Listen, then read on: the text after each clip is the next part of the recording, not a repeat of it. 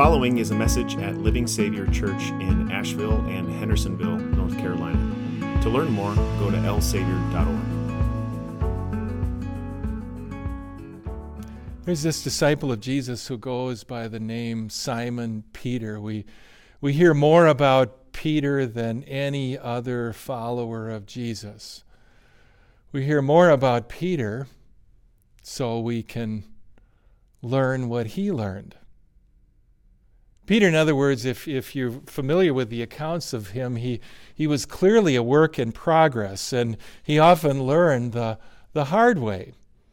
So you and I learn from watching him, and what we learn from him today is that when you follow Christ, certain things have to go in the losses column, even as God is going to put certain things in the gains column. So it was just the third day after Peter became a follower.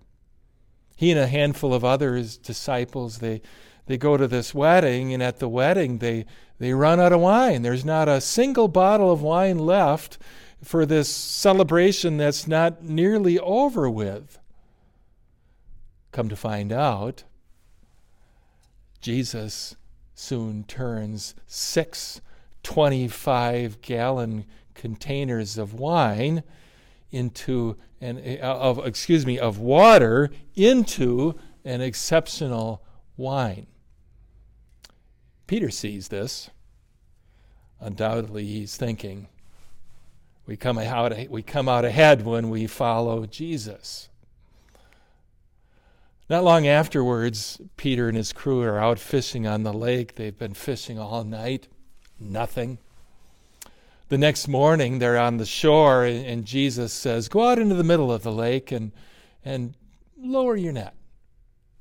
They do, and they're overwhelmed. Their boat is so filled with fish that it begins to sink, and they apparently barely make it to the shore. We have so much to gain. We have so much to gain when we follow Jesus, Peter concludes. And who can forget what happened with the bread and the fish? Peter observed this twice. On one occasion, it's 5 loaves of bread and 2 little fish, and from Jesus' hands they multiply and feed more than 5,000 hungry people. And on another occasion, it's 7 loaves of bread and just a few little fish, and they satisfy from Jesus over 4,000 people. It's not just Peter, it's probably the others too that are thinking, when we follow Jesus, well, there's more bread and there's more fish and there's more wine, and it's really good. When we follow Jesus, there's more popularity and more admiration, where there's more happy and satisfied days on this planet. Till one day Jesus changes that perspective significantly. He tells them what has to happen next. He says that very soon he's going to have to suffer many things and be rejected by the elders, the chief priests, and the teachers of the law, and that he must be killed and after 3 days rise again. Peter hears this. We're told he takes Jesus by the side, grabs him by the elbow and reprimands him, says something like suffer many things. No, Lord, we're on a run here. Be rejected by the movers and shakers of the Israelites. Come on, you can still win them over. Be killed? What kind of talk is that? If you stay here, we're going to really live. And what's this talk about on the third day rising again? What kind of nonsense is that? No, Lord, no, none of this. The words Jesus says back to him, I don't know, the most jarring thing Jesus ever tells anybody.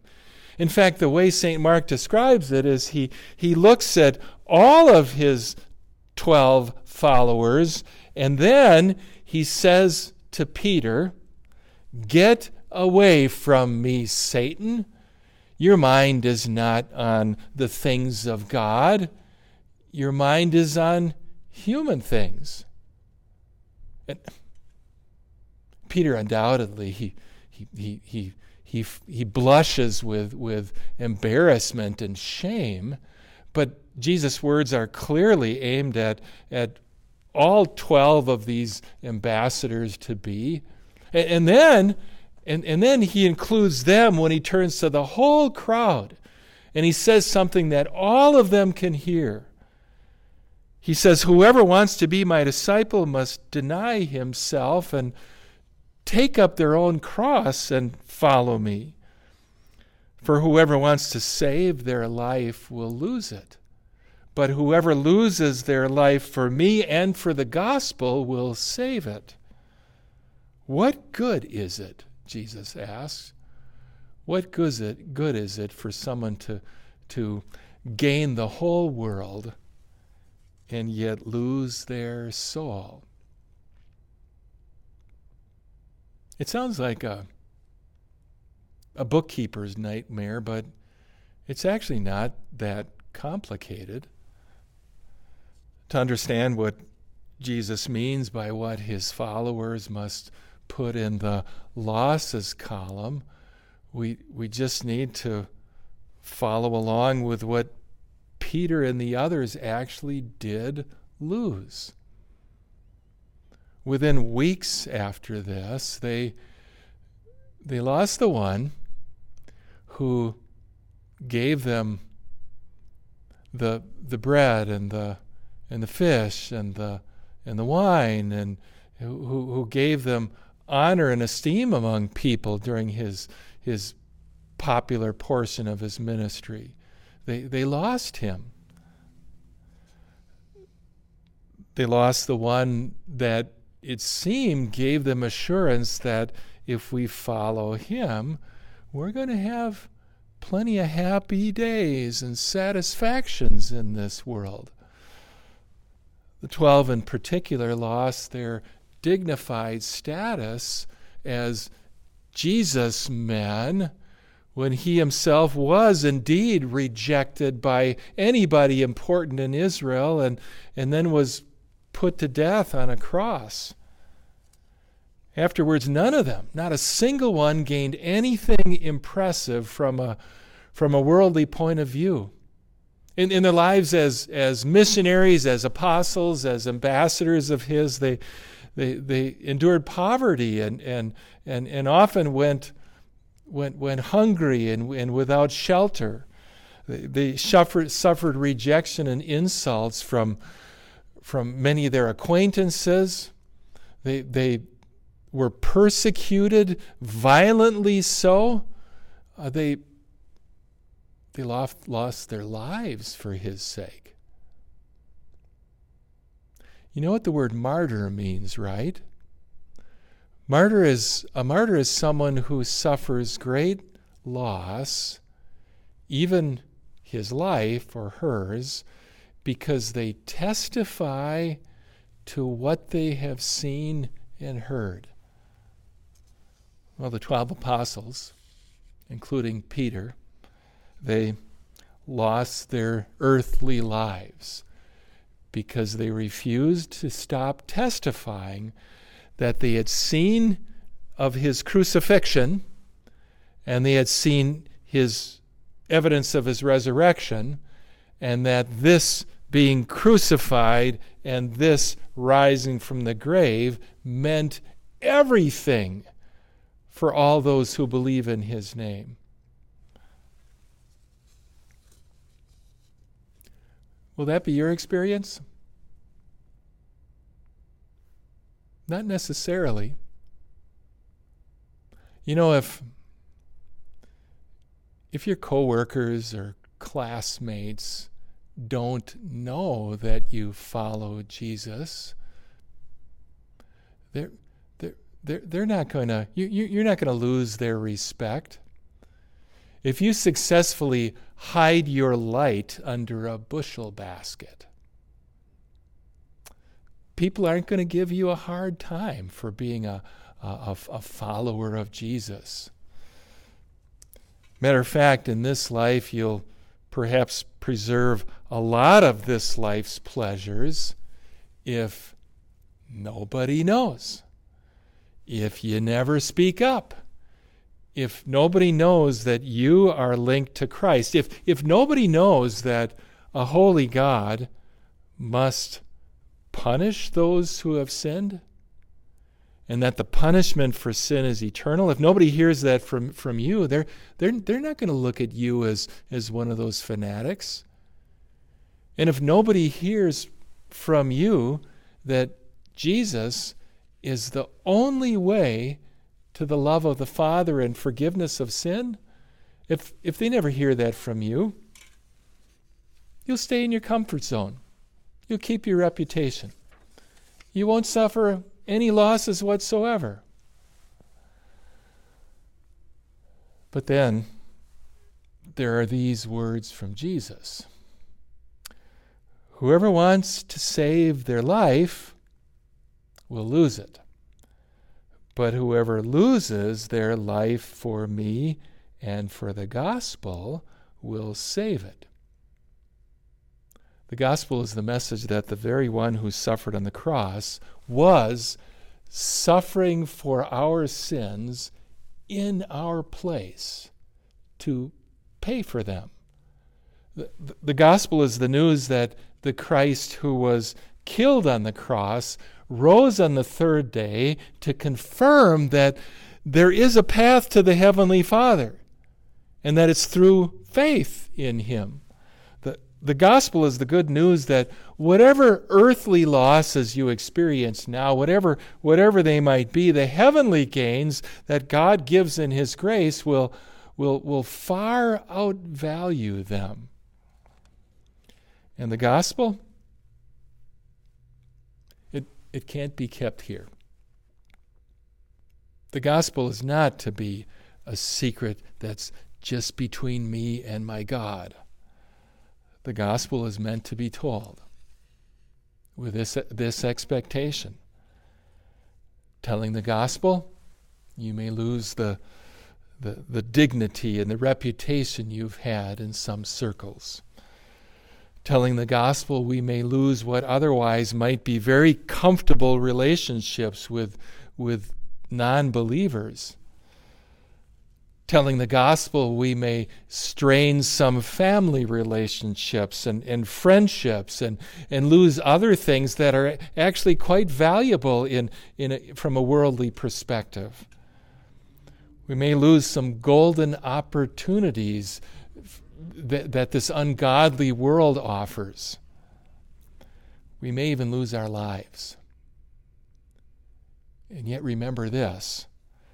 Whatever it is that goes into the losses column for Jesus and for the gospel, and that includes a worldly life that it seems everybody else is striving for, whatever goes in the losses column is going to look silly in comparison to how long what's going to go in the gains column. You know why Job lost his worldly life? A brief explanation for that is given right before the reading that you heard earlier. This man Job, we're told, was blameless and upright. He feared God and shunned evil. Turns out, Satan despised him for that, was jealous of him. And so Satan got himself an audience before God. And he told God that this Job, he fears you, he respects you, he trusts in you because you've given him so many worldly blessings. But if all of those were taken away from you, God, he would curse you to his face.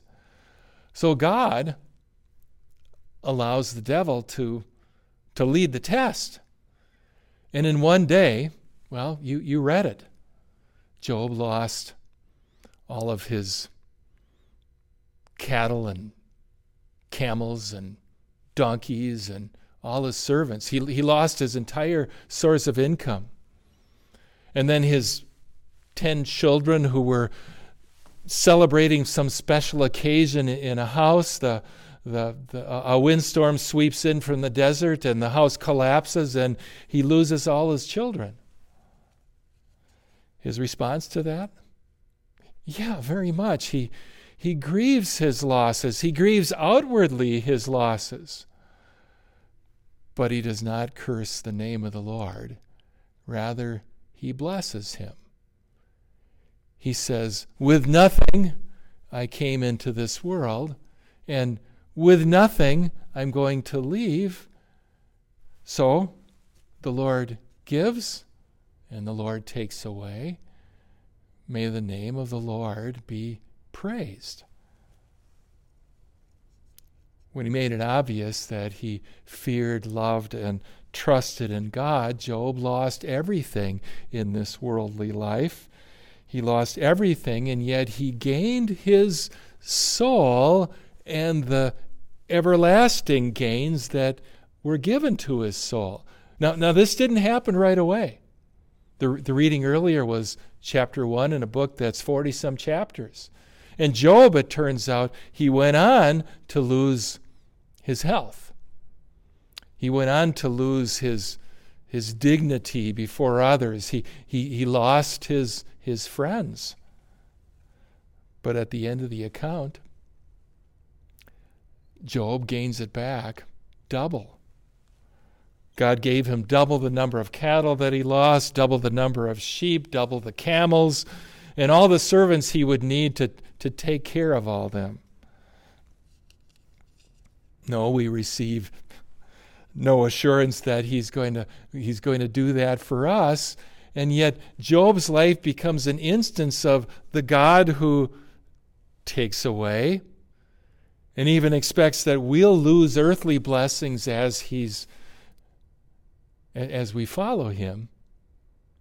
He's also quite capable of giving to us. I read the outcome of the life of Job, and I can't help but think that that's a clue as to what God has in mind for everyone who denies himself and follows Jesus. Someone who follows him and proclaims the gospel, who tells the good news of Christ, will lose everything in this life, quite possibly, and yet gain a true life, a life that's for the soul, a life that's rich in many, many blessings. No, there's no assurance that what's going to go in the gains column will include, lots of camels and cattle and sheep and servants and more children. You saw that as well. Job was blessed with more children. They were doubled as well, not just the 10 that were taken to heaven, but 10 more were given to him. There's no guarantee that God is going to give that blessing. Rather, the life you gain when you follow Christ, it begins with this marvelous fact that Jesus went to the cross and suffered and died and then rose on the third day so that you might enjoy God's always forgiving grace and his never broken peace. The life you gain when you follow Jesus, as the Apostle Paul once pointed out, whatever it is you suffering produces character, perseverance, and expressions of hope, which become a tremendous blessing for the people that are around you as they see your suffering and witness that perseverance, that character, that hope. The life you gain when you follow Jesus, it includes those who've heard the gospel from you and from others, and by the Spirit, they too are brought to faith and made eternal brothers and sisters of yours. The life you gain, it includes the assurance that whatever it is that you lose now, you can never be separated from the love of God that's in Christ Jesus our Lord. The life you gain, it includes the confidence that when Jesus comes in his Father's glory with his holy angels, he will not in the least be ashamed of you. Instead, he'll invite you, come, receive your inheritance, the kingdom prepared for you since the creation of the world. The life you gain, it includes having an eternity to learn by your own experience just what that inheritance is. All its treasures, all its joys, all its opportunities, all its satisfactions, all its connections with eternal brothers and sisters, and all that it means to every day see the gentle, loving, generous smile of Jesus. You know, when you're willing to talk about Jesus and the gospel, and to do it fearlessly, undoubtedly, some worldly things will have to go into the lost column. Simon Peter learned that by experience. You and I also are going to learn that by experience. But the life you gain when you follow Jesus, what God is going to put in the gains columns by his grace, by his mercy, that what's going to go in the gospel column is, in the gains column, is so much longer, so much more meaningful, so much more precious, so much more wonderful. For that endless list of gains, even as we experience our losses now, for that endless list of gains, to God be glory both now and forever. Amen.